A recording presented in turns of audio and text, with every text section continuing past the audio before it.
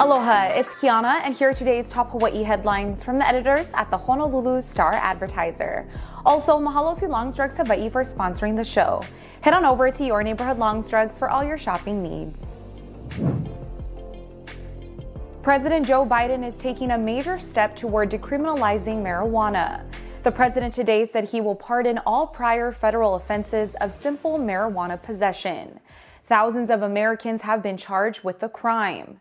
Biden is also urging governors to issue similar pardons for people convicted of state marijuana offenses. He said no one should be in jail for using or possessing the drug. The decision will help ease what Biden calls collateral consequences stemming from marijuana convictions. The president said people who have criminal records for possessing the drug can face barriers to employment, housing, or educational opportunities. In addition to the federal pardons, Biden will direct the Department of Health and Human Services and Attorney General Merrick Garland to review how marijuana is scheduled under federal law. At least 37 people are dead, including dozens of children, after a former police officer opened fire in a daycare center in northeastern Thailand. Police identified the assailant as 34-year-old Panya Kamrap, who was fired from the force earlier this year on a drug charge. He was due in court today for a hearing related to that case. Kamrap killed at least 22 preschoolers and 2 adults at the daycare before fleeing. He later took his own life after killing his wife and child at home. A witness to the massacre said staff locked the door to the daycare when they saw Kamrap approaching with a gun, but he shot his way in. Officials said a 9mm handgun was the primary weapon used in the attack, but a shotgun and knife were also used. The incident is believed to be the deadliest mass killing in Thailand's history. The search for a kidnapped California family has reached a tragic end.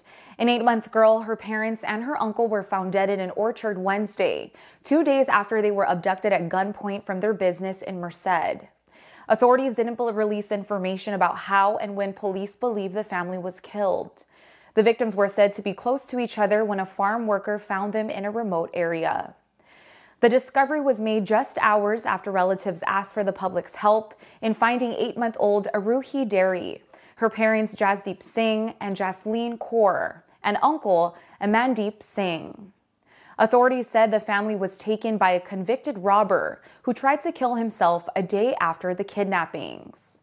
48-year-old Jesus Salgado was in critical condition when he was taken into custody and had to be sedated at a local hospital. Police are now talking to Salgado to determine a motive behind the kidnapping and killings. 2 people are dead and 6 others are wounded after an attacker with a large kitchen knife went on a stabbing spree along the Las Vegas Strip before he was arrested. Metro Police said the incident was reported at about 11:40 this morning on the north end of the Strip. Witnesses said that they saw attacks in multiple locations. Some of the victims appear to be showgirls or street performers who stand along the Strip and take pictures with tourists. Meanwhile, in Hawaii, 2 women were injured in an East Oahu home invasion on Wednesday. Police said a 26-year-old woman was watering plants outside of a home on Kalanianaole Highway at about 6:30 yesterday evening when a man armed with a pistol shoved her to the ground and restrained her.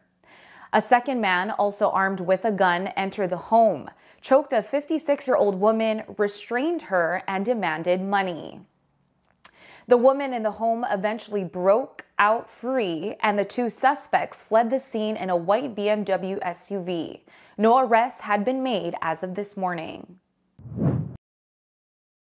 Elon Musk's Twitter takeover saga continues. Musk's lawyers said today that Twitter is refusing to accept a renewed offer that would see Musk buy the company for $44 billion. The Tesla CEO inked a deal to take over the social networking company in April. 3 months later, he said he was backing out because Twitter didn't provide enough information about the number of fake accounts on its platform. Twitter sued. After Musk put the offer back on the table this week, Twitter said it intended to close the deal at the agreed-upon price. But neither side has formally moved to stop the trial scheduled to begin on October 17th. Twitter could be waiting for concrete assurances that Musk won't walk away again. Musk's attorney said the trial should be adjourned to leave more time for Musk to secure the required financing. Twitter's stock price dipped on the news and ended the day down 3.7%. For more on these stories and all the latest headlines, subscribe to the Honolulu Star Advertiser. Visit Hawaii's top source for breaking news online at staradvertiser.com and download the Star Advertiser mobile app. Mahalo, have a great day, and we'll see you back here tomorrow. Also, don't forget to turn in your football fever ballots.